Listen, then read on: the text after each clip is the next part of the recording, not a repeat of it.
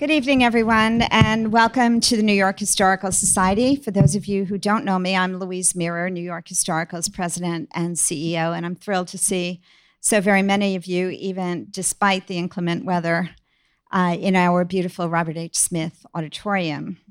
Tonight's program, The Future of the Supreme Court, is the Bonnie and Richard Reese Lecture in Constitutional History and Law, and I am very pleased to be able to thank, personally, Richard Reese, who is with us this evening, who also serves as chair of the Executive Committee of New York Historical's Board of Trustees. Thanks so much, Rick.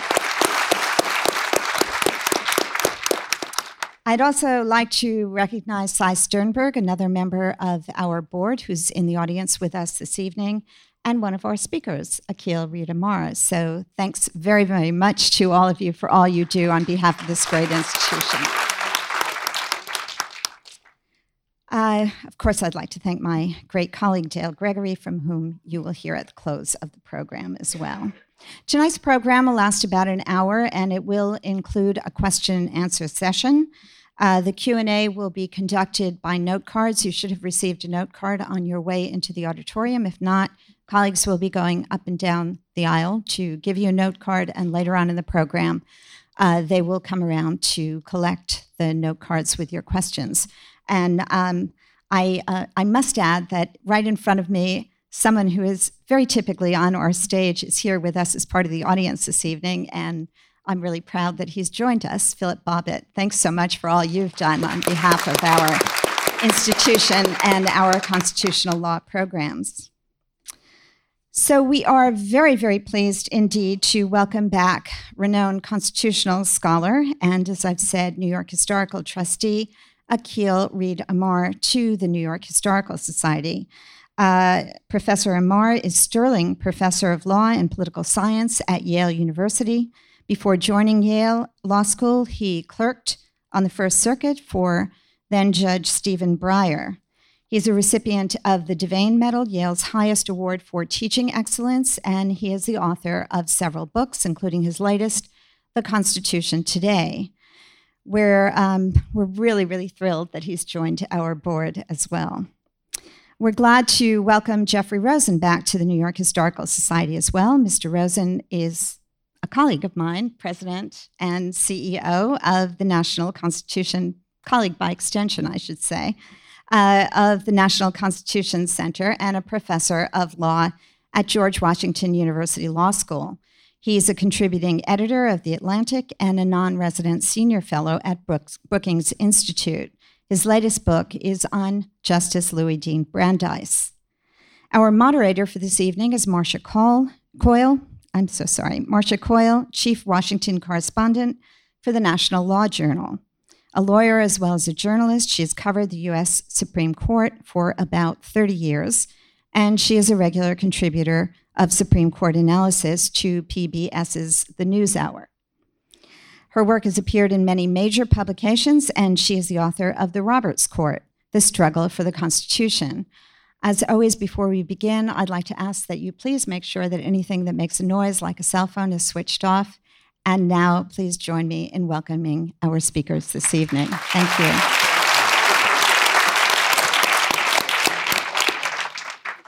Well, it's wonderful to be back with you here at the New York Historical Society. And it's also wonderful to be with these two gentlemen who are among the foremost interpreters of the Constitution. It's also sort of timely to be here today. And I'm sure that, oh, you're laughing. I think I know what's on your minds, but it's not what I was going to say, sort of. But I'm sure Jeff will correct me if I'm wrong, but I believe, if my Twitter feed is accurate, that today is the 230th anniversary of the beginning of the Constitutional Convention. Am I right, Jeff? May 25th, absolutely May 25th. Right. Yes. Okay, good. Yes. And it's also, just a few hours ago, there was a decision out of a federal appellate court in Virginia, which struck down, in effect, the president's travel ban, his executive order travel ban. And that will undoubtedly be moving fairly quickly to the U.S. Supreme Court. So it's a good night to be talking about the future of the Supreme Court. And I think before you can really delve into the future, you need to examine perhaps the recent past. And that's where I would like to start.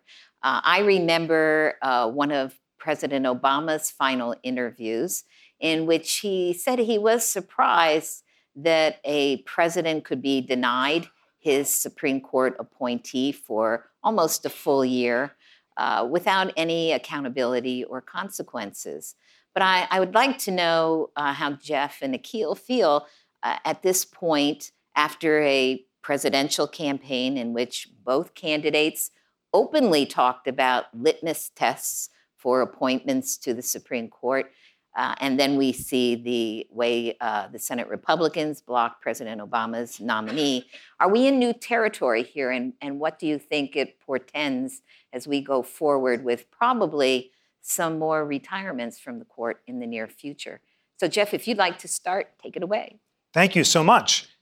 So the last justice who had to wait a really long time for confirmation was Louis Brandeis.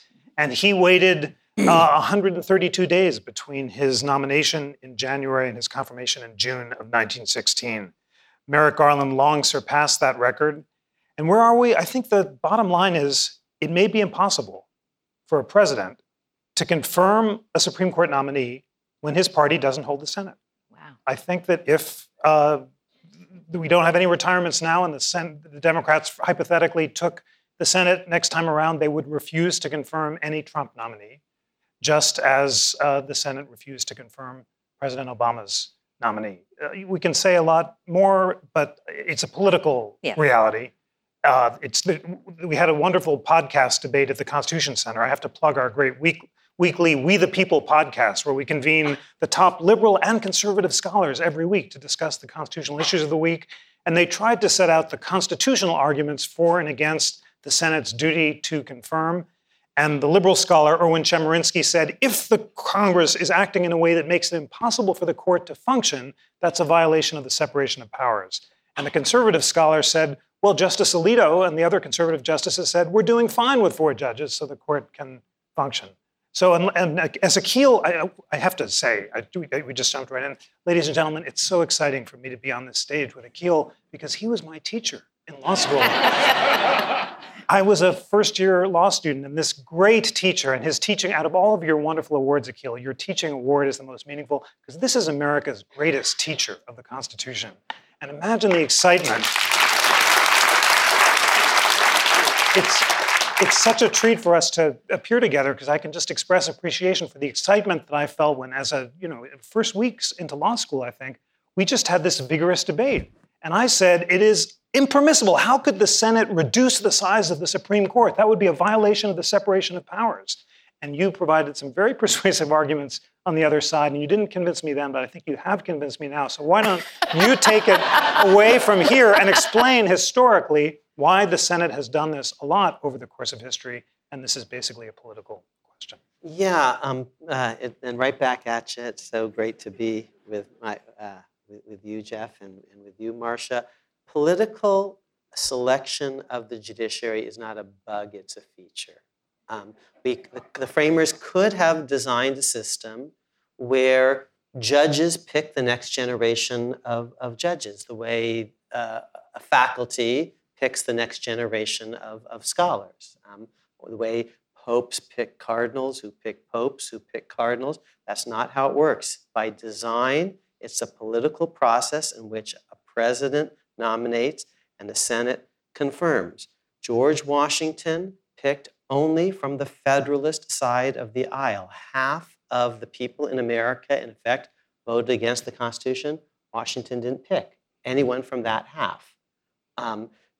When he nominates someone that the Senate doesn't like for political reasons, John Rutledge, to be Chief Justice, they deny even Washington his first choice. Adams picks John Adams from the Federalist side of the aisle and Jefferson from the Republican side of the aisle. The first time a president openly reaches across the aisle for the Supreme Court to pick someone of the other political party is not until Abraham Lincoln. And at the time, the real divide wasn't, in Lincoln's view, between Republicans and Democrats, but between people who were loyal to the Union and not. He picks Stephen Field, who's a Democrat, but remember, he picks Andrew Johnson, who is a Democrat, as his running mate. That does not end well, of course, but so add to the fact that there's a political process, kind of by design, and then you have Jeff's additional point.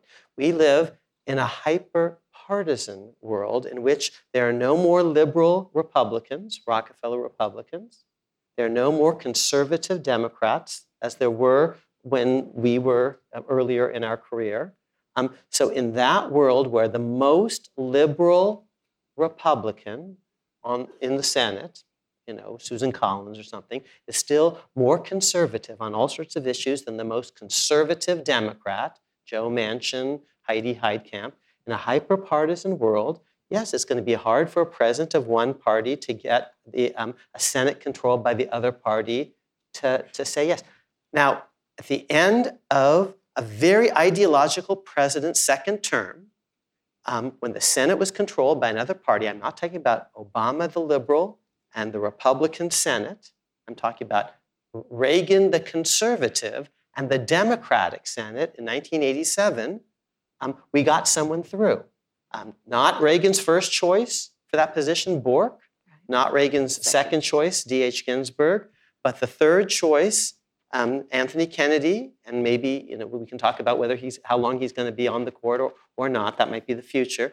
We got that through, and it was in the end of the second term of a very ideological president when the Senate was controlled by the other party, but there were still some conservative Democrats, still some liberal Republicans, and Kennedy, in effect, was the Democrats' favorite Republican, the way Joe Lieberman is the Republicans' favorite Democrat or something like that.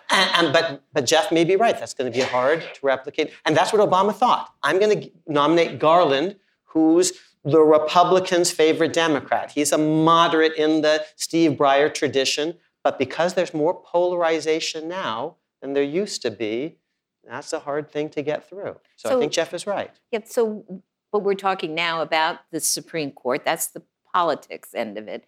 Are there costs in terms of the Supreme Court itself and how it operates? So there is a huge question about whether the court itself will function as an institution above politics. And as Marcia said in her phenomenal book, and everyone, if you want to read the best book on the Roberts Court, read Marcia Coyle's wonderful book, The Roberts Court, which just sets out this tension so strongly. John Roberts comes into office pledging to be a unifier, trying to achieve narrow, unanimous opinions that will help the court transcend the divisions in the country and in Congress. He tells a bunch of journalists, including me, and I think he gave you a version of this same thing, Marcia, that he thought it was bad for the country at a time when the court and Congress and the presidency were so polarized to have these 5-4 decisions along partisan lines.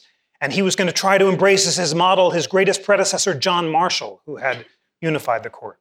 Now, he's had mixed success with that vision, but at the end of the day, I give him credit for trying. And I think he deserves huge credit for his brave decision in the Affordable Care Act case to put the legitimacy of the court above his own ideological instincts and to reach a decision that pleased neither side, but which avoided having the court invalidate on partisan grounds the centerpiece of the president's domestic agenda.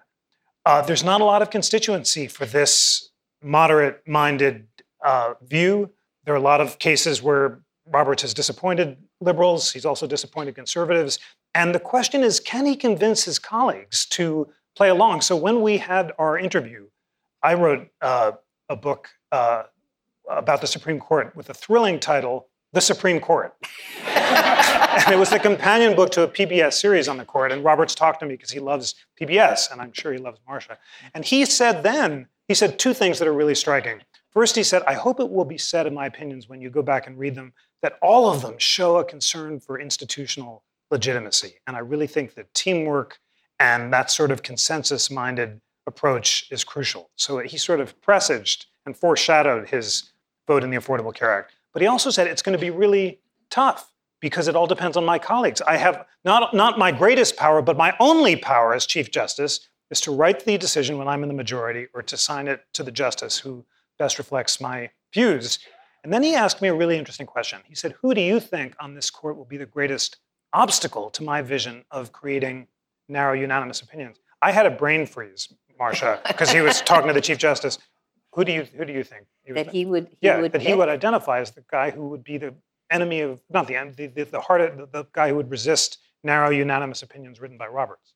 Probably Justice Scalia. You'd think Scalia. Or Thomas. Those would seem exactly right, because they're the opposite of the sort of Marshall-minded. No compromise, my way or the highway. Mm-hmm. Scalia saying even of Thomas is, famously reported, Thomas is even more extreme than me. He'd strike any law that's inconsistent with original understanding. I wouldn't do that because I'm not a nut. He famously said, and he meant that in an affectionate sense. But it wasn't Scalia and Thomas. I think he was talking about Kennedy. Because Kennedy, it's the Kennedy court, not the Roberts court. When Kennedy goes left, the court goes left. When he goes right, and Kennedy likes broad, sweeping decisions that favor liberty rather than narrow decisions that avoid broad constitutional rulings.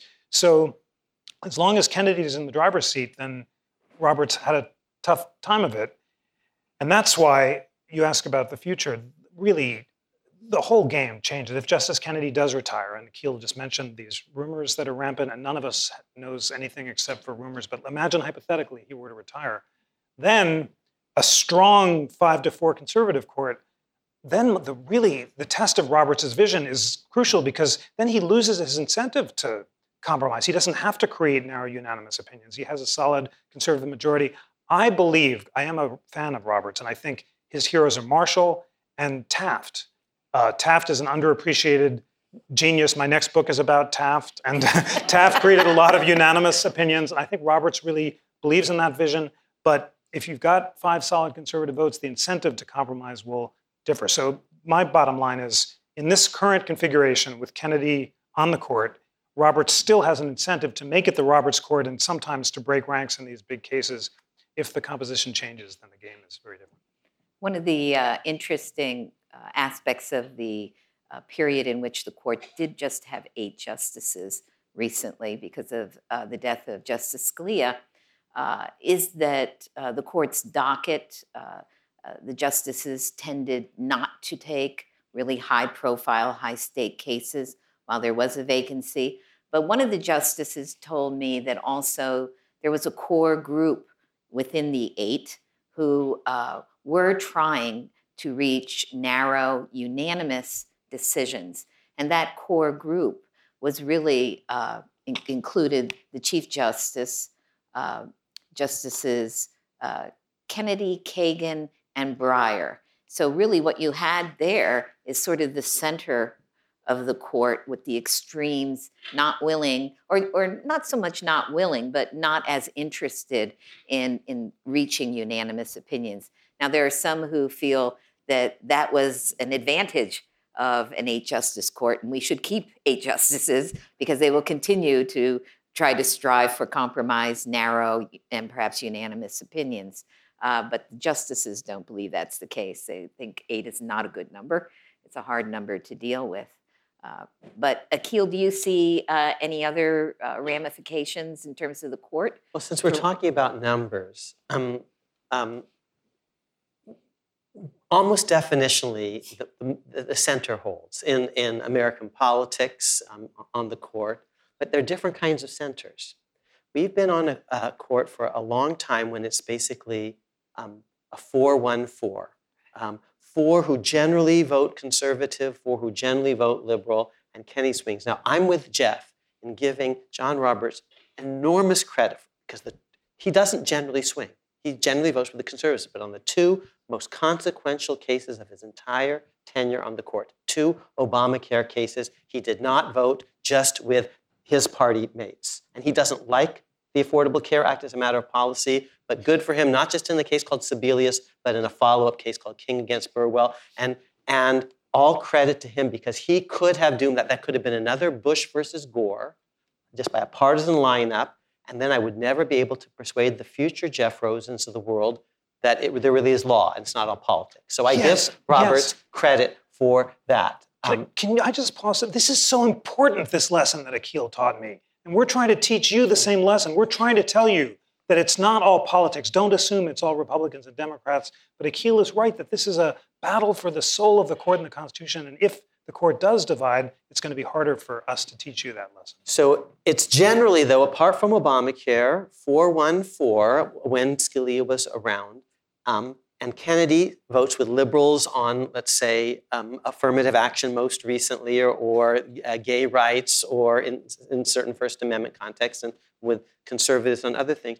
But that's not the only way that a center could hold. Under the Burger Court, for example, there were 3 or 4 justices in a middle coalition: Potter Stewart, Byron White, John Paul Stevens, Lewis Powell. So there was a liberal wing, a conservative wing, and a whole middle group. That's a fundamental thesis of Bob Woodward and Scott Armstrong's book, The Brethren, of Linda Greenhouse and Michael Gratz's more recent book on the Burger Court. Had Garland been confirmed, and I love Merrick Garland, I supported him, this was not stolen. People say this was stolen. It was not stolen. The Democrats lost it. They lost it twice. They lost it when they failed to carry the Senate. When we failed to carry the Senate in 2014, we lost the Senate, and then there was a referendum on the court, and we lost the presidency and the Senate in 2016. But if we had won either of those, Justice Merrick Garland, that's what you'd have today. So it wasn't stolen. It was lost because one side showed up, and the other side didn't politically. But if Garland had been confirmed, and there were political consequences for the hardball that Mitch McConnell played, and he didn't suffer them because he ended up winning. That's right. But if he had lost, now Obama could have actually said, "Well, I'm withdrawing Garland, and I'm going to put up a 20-year-old socialist." But he didn't.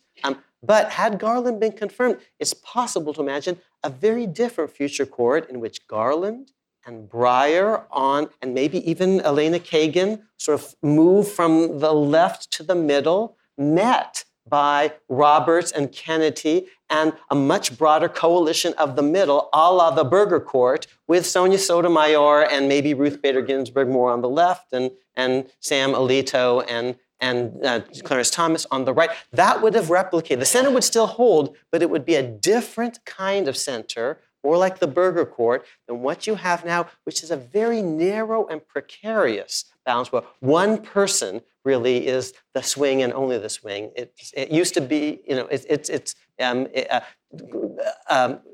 O'Connor and Kennedy. Now it's only Kennedy, except in Obamacare. And so there are different kinds of centers, and we're not going to have that new center, where Garland, who's not particularly ideological, Breyer, who is the Republicans' favorite Democrat, he's a Joe Lieberman type of person, the Republicans loved working with him on the Senate, might have moved more toward the middle, and bringing Kagan with them, met symmetrically by a Roberts and a Ken, and that's not going to happen. And so if actually there's a vacancy on, and it's let's say Anthony Kennedy, yes, it would be a real test of Roberts whether he actually moves to be more of a balancer, becomes more the Roberts of Sebelius and Burwell than he has been thus far, because it would be up to him to do it in the Charles Evans Hughes tradition. Agreed. Okay, well, that's enough of politics. Now, but you have to have a framework for what's happening with the court, and that's what you offered very eloquently. So let's talk now about some of the issues that are coming to the court, and some that are already at the court this term. We're waiting for decisions. You're going to see June be a fairly busy month. The court has been a little behind in making its decisions, as well as granting new cases for next term. So June's going to be pretty busy. The court's sort of marquee case of the term involved a transgender boy out of Virginia. That case disappeared once the Trump administration sort of withdrew the legal foundations of it.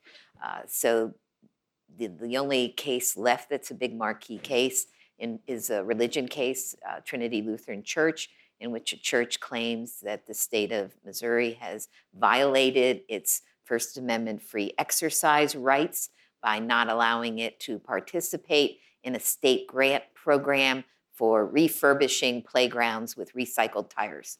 So that's sort of we laugh, seems like such a simple case, but it's not, and we're waiting for that. There are a raft of immigration-related cases that may relate to what we see coming down the road. So I want to take maybe categories and give you a sense, we can all give you a sense of what's at the court and what's coming to the court.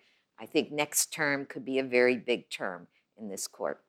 So why don't we start with religion, and not only with what's at the court this term, but what may be coming.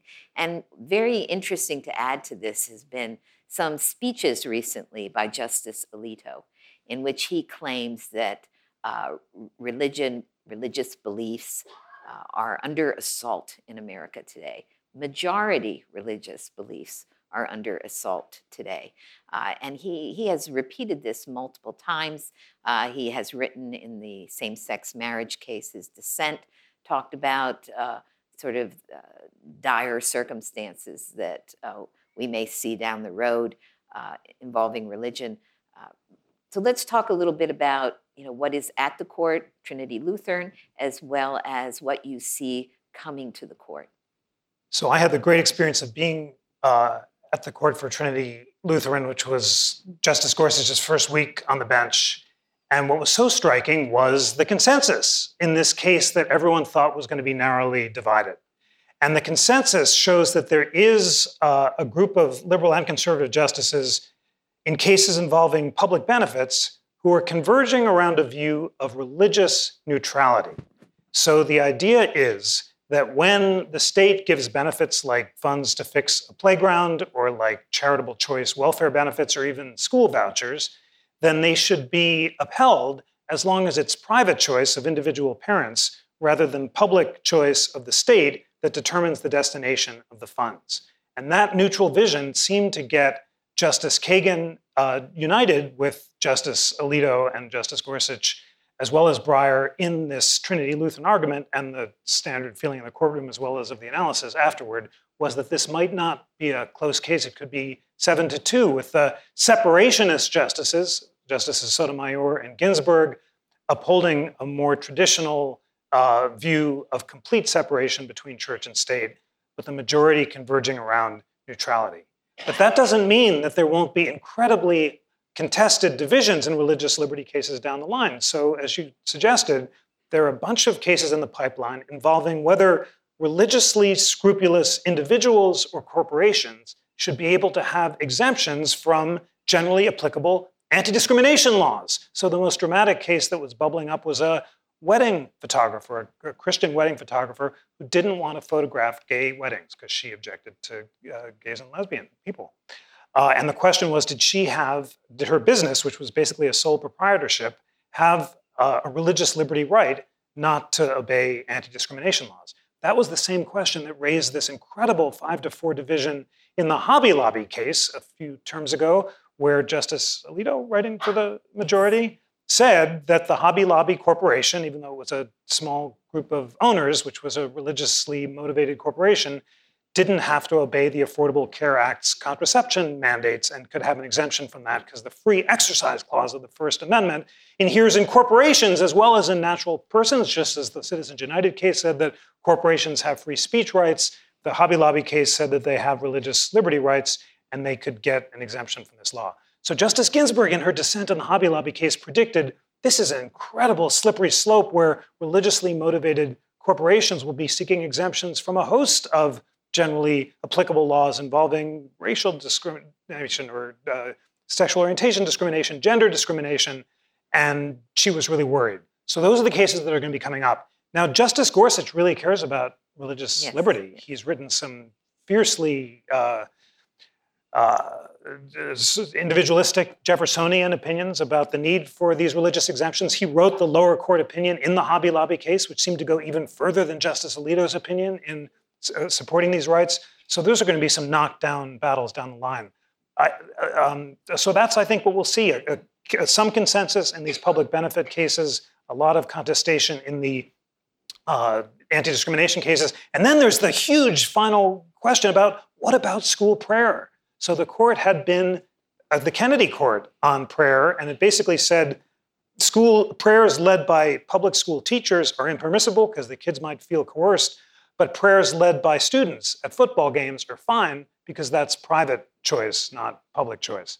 If Justice Kennedy retires, and we have another, I would say the third, I talked about religious neutrality and then strict separationism. There's some justices who embrace a vision of religious supremacism and basically say that the state may openly endorse religion as long as it doesn't favor one religion over another on sectarian terms.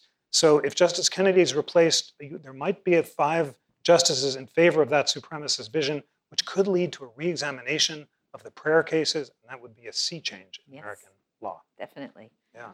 Akil, any thoughts? Let me just reinforce 2 or 3 of the big themes that Jeff laid out beautifully for us all. 1, there's an important distinction between the Constitution, its free exercise clause, and its establishment clause on the one hand, and a statute that you're going to be hearing a lot more about, the Religious Freedom Restoration Act. So some of these cases are only interpreting a statute designed to accommodate religion in all sorts of ways, and others of these cases involve, or state counterparts to that statute, and others of these cases involve the Constitution itself. So that's one very important distinction to keep in mind. Hobby Lobby, for example, was a case under the statute, the Religious Freedom Restoration Act. That's the first point. Second, Jeff laid out basically 2 huge visions of what the big idea is that are contending, and a shift basically over time between these visions. He called it separation versus neutrality. I think that's a very fine description. I could call it also separation versus equality. The separationist account, featuring prominent references to Thomas Jefferson's letter to the Danbury Baptist Church in the early 1800s of a wall of separation. That's very paleo. The Supreme Court hasn't cited actually Jefferson's wall of separation language favorably in a long time. That's what many of you were brought up thinking, and that's not where it's at anymore. We're moving from separation to equality. I myself embrace the equality. I think equality is a better understanding of the values of non-establishment and free exercise than separation. And I'll begin to tell you why. If you have a separationist view, of a strict view, you say, well, if Amar's house is burning down, the fire department shows up, with public funds to put it out. And if the public school is burning down, the fire trucks show up. But if it's that church, the fire trucks don't show up. Let them, put it out themselves. That they're separate. Which doesn't make a lot of sense, by the way, if that church abuts my house on the one side and the public school on the other side, and the fire does have this tendency to sort of, jump from one lot to the next. So, but a strict separationist, you say, the spheres have to be separate. I'll give you another example of the kind of mistake that strict separationism might invite. Let's take separation of powers. Okay, the branches are separate. So here's one thing that separation of powers means. The fact that you control the legislature doesn't automatically give you executive branch slots. So in our world, if you're the Speaker of the House, you're not automatically Prime Minister. The way in England, there's no separation of powers. So if you're the leader of the legislature, the Speaker of the House, you're also the Prime Minister. Okay, so that's one vision of separation. You're not automatically the head of both branches. But now here's even a stricter version, and the American version is even stricter. Not only is Paul Ryan not automatically president, no member of the House or Senate is allowed, while they're in the House or Senate, to be a cabinet officer. If Hillary Clinton wants to be Senator Hillary Clinton wants to be Secretary of State, she has to leave the Senate. Okay? You can't be a member of both. Well, now think about separation of church and state. One view, which is sensible, is merely because you're the head of a church, you don't automatically have a seat in the legislature. The way you did in England. England has an established religion, and they have a House of Lords, spiritual and temporal. And if you're the head of the Anglican Church, you're also in the government automatically. We don't have that, great. But suppose even a stricter view. If you're a man of the cloth or a woman today of the cloth, clergy person, you're not allowed to be in the legislature, even if you're voted for, because we have a strict separation. Some people thought that. But we don't today. We think it would be a discrimination against people of faith if you said a clergy person, if he or she wins the vote, can't be in the government. So I think separation actually is mistaken. I think the idea is religious equality. The government shouldn't treat you any better because you're a member of this religious group or that one, or no religious group shouldn't treat you any better or worse. And on this view, the school prayer cases are absolutely rightly decided, not just on the separation account, but on a religious equality account, because the government used to be in the business of writing prayers, and that privileged, the government's preferred religion over all others. So okay, say, oh, well, if they write it themselves, that's their theology and not necessarily yours or mine. They're privileging one theological view. Suppose they say, oh, we're not writing, we're just picking, we're doing just Bible reading. Well, first of all, not all of us are Christians or Jews. And which Bible are we going to read? Is it going to be the Douay Bible, with the Apocrypha, the Catholic Bible, or the King James Bible? Which version of the Ten Commandments? Because there are different versions. Where does the first commandment end and the second one begin in different religious traditions? So the government shouldn't be in the prayer writing business or the prayer administering business, because that's taking sides. Equality justifies most of the landmark Warren Court opinions protecting religious liberty, but I think it's a better metaphor than separation. And yes, in the long, and Ruth Bader Ginsburg is paleo, and Sonia Sotomayor is paleo, and the world is leaving them behind. Don't bet on them, because the future actually is equality, which is more of a piece also with a vision of racial equality, of gender equality, of equality as between liberals and conservatives. The government shouldn't be picking sides in terms of speakers, shouldn't be favoring liberals or conservatives in public discourse. So equality, which Jeff called neutrality, is actually the wave of the future, I think. And it's more consistent with the Constitution's first principles. Establishment Clause says we shouldn't be favoring religion, and Free Exercise Clause saying we shouldn't be disfavoring it. We should treat religion, all religions equally, and religion equally with people who happen not to be of faith. That's a better, more attractive constitutional vision. So the harder question, though, moving away from funding and prayer, is the wedding photographer, and also who does not want to shoot a gay wedding.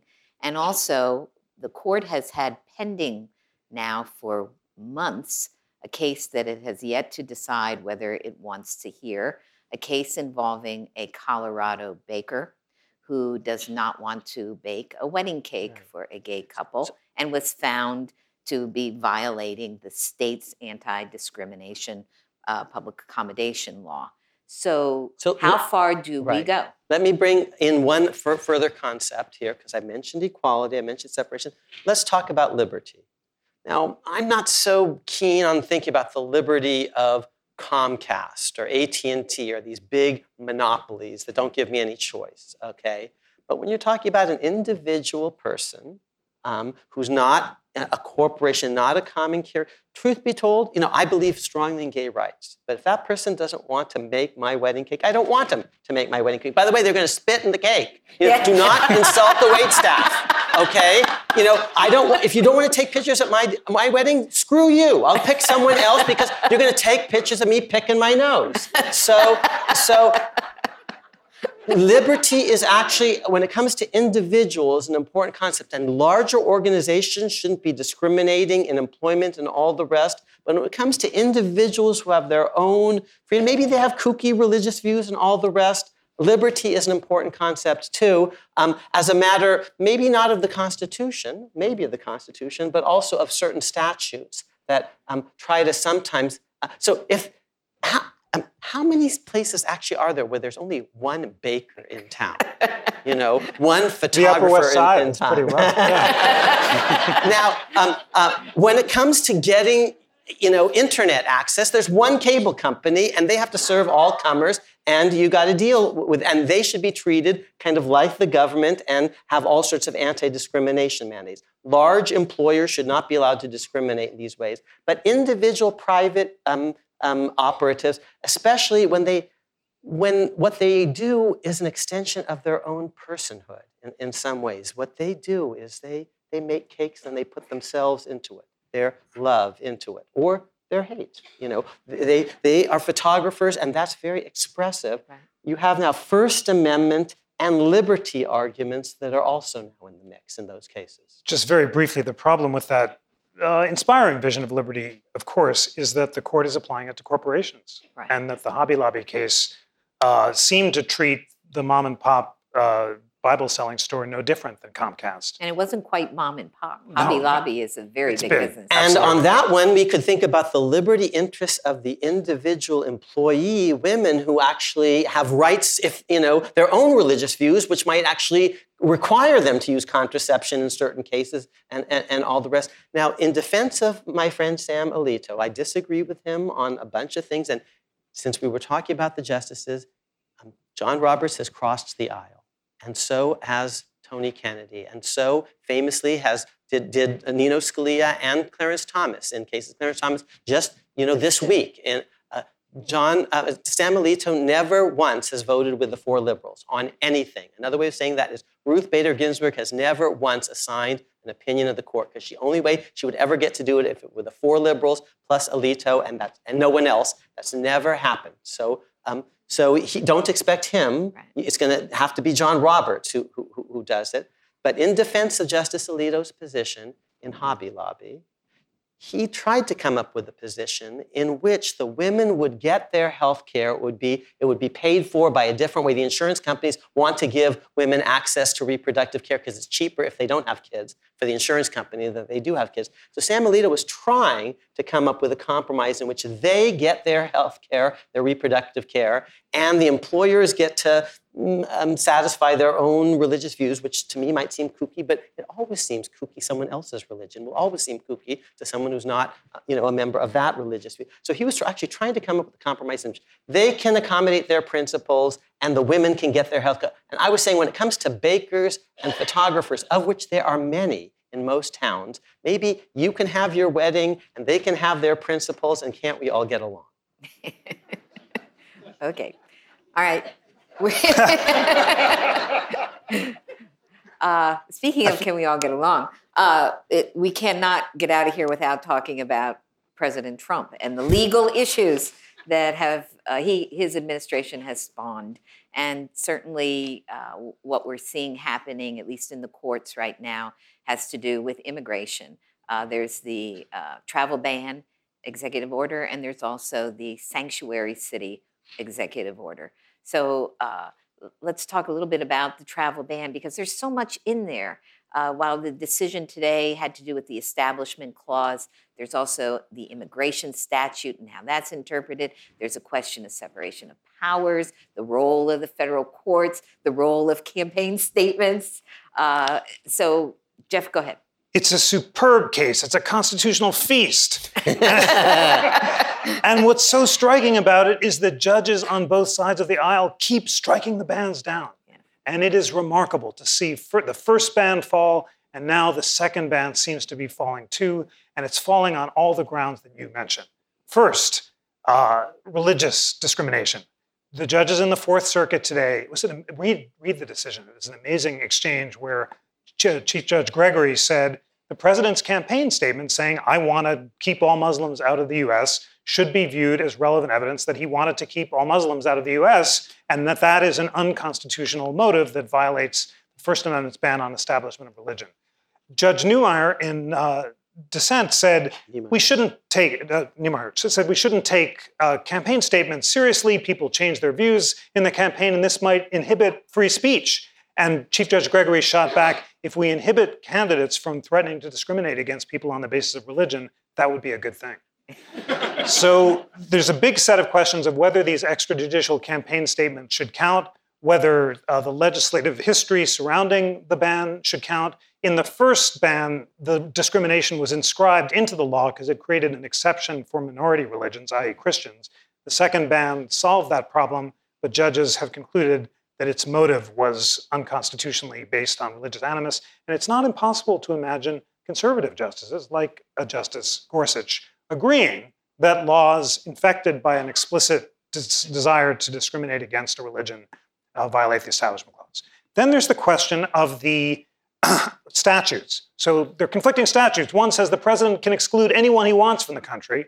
The second said he can't exclude people on the basis of religion and other impermissible considerations. And how to balance those statutes is tough, especially given the general deference that the president gets when it comes to immigration. But most of the judges who have considered this have said that the explicit ban on discrimination should be read in conjunction with the president's discretion and should not be overtaken by it. And then finally, there's this fascinating question of the separation of powers, as you mentioned. President Trump is learning the same lesson that President Obama did. When you try to achieve by executive order immigration policy that you're unable to achieve from Congress, courts are likely to say no. That's because the Constitution in Article 1 gives Congress plenary authority over immigration. And now is the time for this dramatic plug. You must, ladies and gentlemen, download this thrilling new app, the Interactive Constitution. And I want you to download it. Not now. I actually turned off my cell phone because I was told to for the show. But after the show, go to the App Store, download Interactive Constitution. The National Constitution Center has assembled the greatest liberal and conservative scholars in the country, nominated by the Conservative Federalist Society and the Liberal American Constitutional Society, to write about every clause of the Constitution, describing what they agree about and what they disagree about. Imagine being able right now, as we're speaking, to click on to Article 1 and to find out about Congress's immigration power. Or imagine clicking on to the 14th Amendment and find incredible scholars, including Akhil Amar, who, oh wait, Akhil, you still haven't turned in your essay for the Interactive Constitution. It is late. You need to turn it in because people need to learn about the Privileges or Immunities Clause. I used to give him assignments, and now he's giving You're me a year assignments. late, Akhil. You're the only law professor who hasn't turned in his essay on this incredible app, which you will download after the show.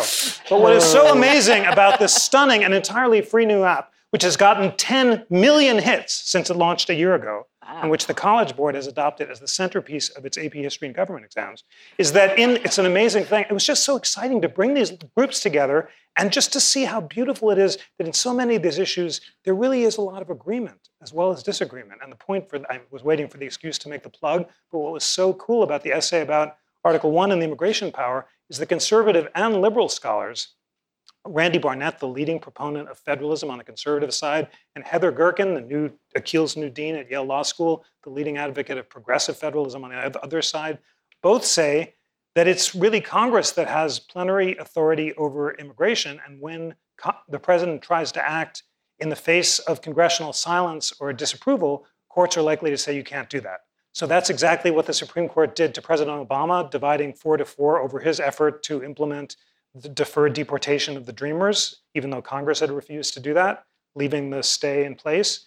And that is very likely what the Supreme Court might do in this travel ban. That was going to be my next case. question. What do you think the Supreme Court would do with this? I mean, you're a better vote counter, and I guess we should go justice by justice because it's a complicated case. But I think the combination of the religious discrimination, which none of them likes, obviously the liberals don't, and I think Justice Gorsuch, when he was talking with great passion about the need to check unconstitutional acts of the president, and he cited Robert Jackson. So the justice he's been appointed to replace is Robert Jackson, who was the most beautiful writer in the history of the court. And Akhil kindled me the importance of legal writing. And Jackson, in his the greatest line of all in the First Amendment history is, if there's one star in our constitutional constellation, it's that no official, high or petty, should be able to prescribe what's orthodox in matters of religion. It's just gorgeous. And in the steel seizure case, President Harry Truman tried to seize the steel mills in the middle of the Korean War using his commander-in-chief power. The court says you can't do that. Truman is stunned. But Jackson basically says when the president is acting with congressional approval, his power is at its highest zenith. When he's acting in the face of congressional opposition, his power is at its nadir. And when Congress is silent, he's acting in a zone of twilight, which is a resonant do-do-do-do-do-do-do. But that phrase is one that Gorsuch completely loves the Jackson opinion, and I think he could well conclude that given the refusal of Congress to do anything like endorsing this ban, the silence on the matter, and the clear statute, more relevantly, saying you can't discriminate on the basis of religion, that's an example of acting more at the nadir rather than in the zone of twilight and striking it down. Akhil? So once again, let's distinguish between statutory issues and constitutional issues.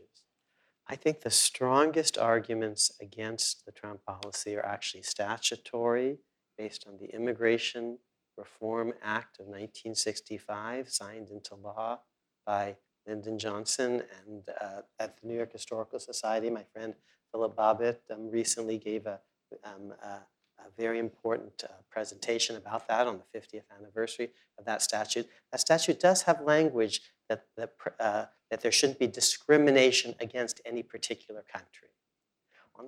And that's the strongest, I think, legal argument against the Trump policy. The counter is that this is only a temporary action and not a permanent one, and so that provision doesn't apply. And there's another provision of an earlier statute under the Cold War that gives presidents, in the name of national security, broad powers to protect the national security. And how those two different statutory provisions from two different eras, one from the McCarthy period and one from the liberal Lyndon Johnson Great Society era, are to be reconciled. That's, I think, the really interesting question.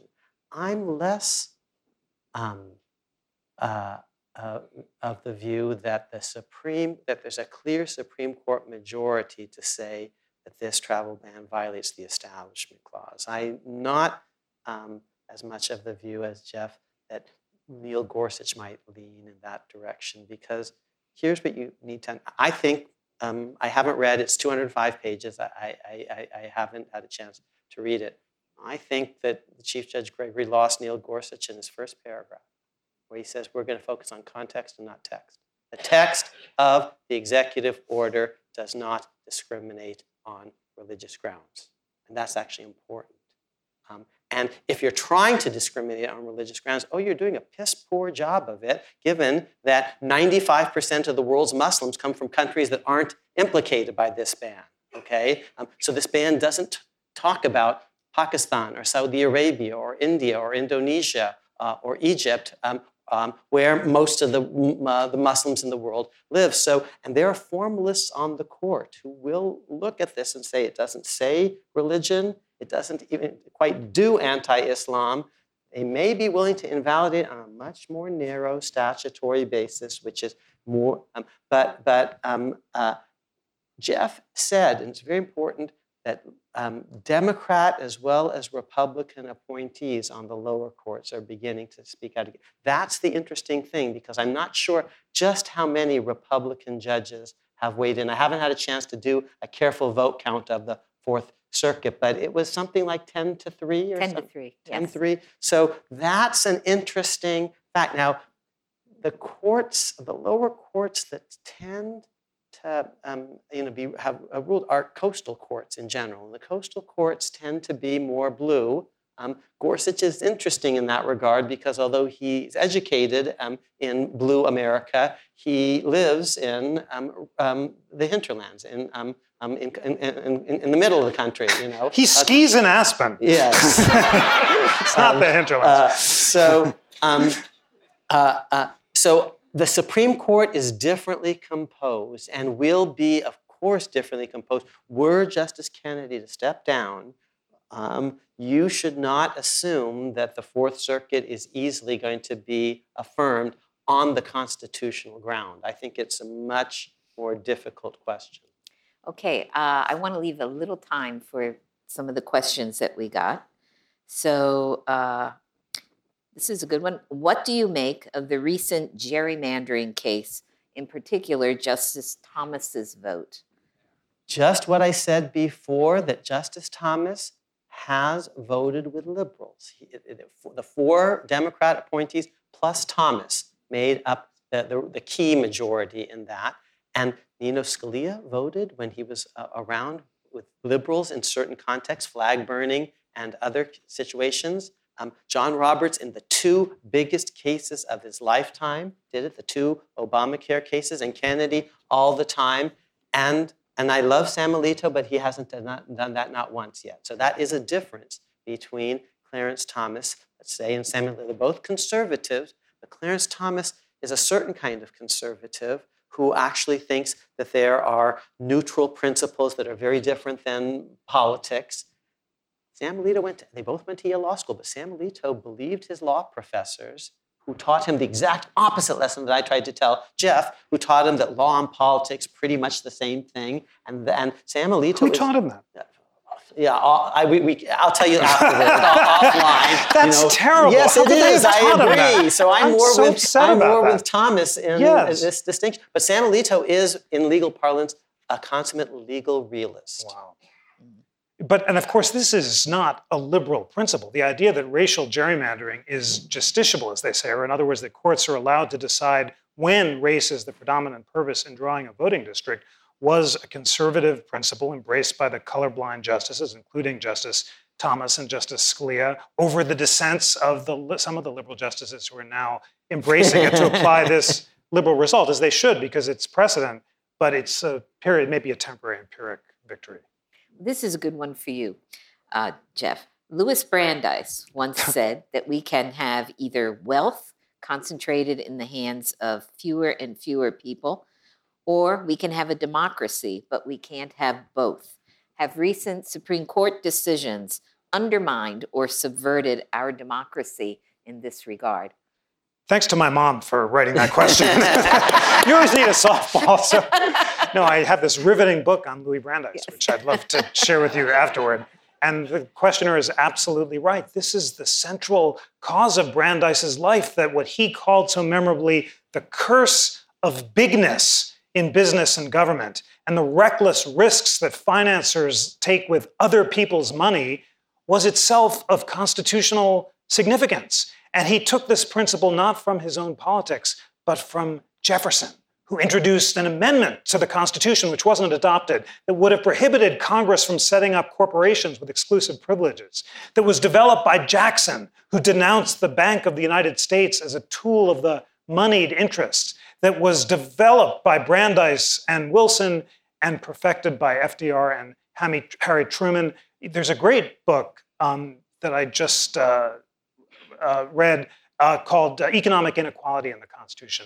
And it sets out this tradition. And it's just fascinating how fiercely not only Brandeis, but many of the framers, Madison and Jefferson, were in disdaining monopoly power and thinking that concentrated wealth really was of constitutional concern, and believing that only what Brandeis called small men, small businesses in small-scale communities like Jeffersonian farms or shires could fully achieve the self-actualization and could develop their faculties of reason in ways that would allow personal and professional self-government. So that, what's so inspiring about that tradition, it sounds radical to say it now, it's sort of Bernie Sanders-like, although there was some anti-bank talk by both major candidates in the last election. In the election of 1912, and I'm in the middle of this because I'm writing the Taft book, all three candidates are opposed to the curse of bigness and curving monopoly power, but for different reasons. Brandeis and Wilson want to break up the banks so that they can't threaten liberty. Theodore Roosevelt wants to create big regulatory bodies to oversee big corporations, which is it's the new nationalism versus the new freedom. And Taft, that unsung hero, is the constitutionalist. He's a former judge. He's pining to be Chief Justice, and he wants vigorous antitrust prosecution. And he brings more antitrust prosecutions in his one term than Roosevelt, the vaunted steward of the people, did in two.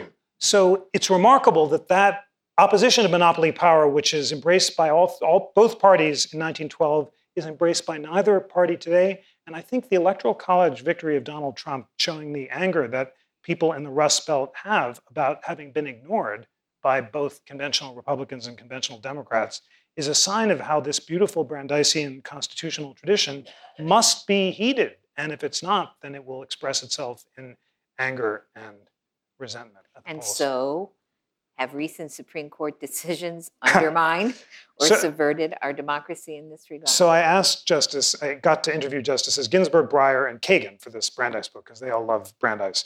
And I asked Justice Ginsburg that very question: what would Brandeis have thought of Citizens United? And she said, he would not have been a fan of Citizens United, not at all. Because in Justice Ginsburg's views, Citizens United combines Brandeis's hatred of concentrated corporate power with his devotion to preventing the free speech marketplace from being dominated by corporations. And Brandeis actually supported the progressive era laws like the Tillman Act in 1907 that were called into question by Citizens United. The argument on the other side is that if you believe that corporations have the same rights as natural people, then they should be able to develop their own faculties, just as Brandeis said. But I'm not convinced by that, because for Brandeis, speech is a natural right. It comes from God or nature and not from government. And that's why he was so keen on the need to educate ourselves and develop our faculties of reason, as Jefferson said, and corporations can't do that. So I think the answer to the question is Brandeis would not have liked Citizens United. He would have been concerned about the effect of concentrated corporate power, both on our economy and on our media environment. He would have supported doctrines like net neutrality, which are now under siege in the regulatory state. And after all, this is the man who created the Federal Trade Commission and the Federal Communication Commission. He wanted mixed regulatory bodies. He doesn't like the New Deal, but he does believe that government has to be regulated in order to protect liberty and to oppose monopoly. Well, I'm sorry, we don't have time for more questions, so you're going to have to come back. This is to be continued. Marcia Coyle, Jeffrey Rosen, Akil Rudamar.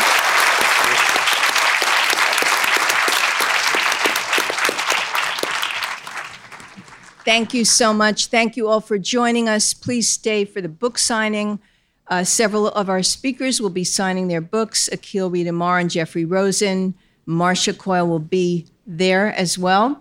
And come back again. We have some more programs left till the end of the season. We always love seeing you here. Thank you all very much.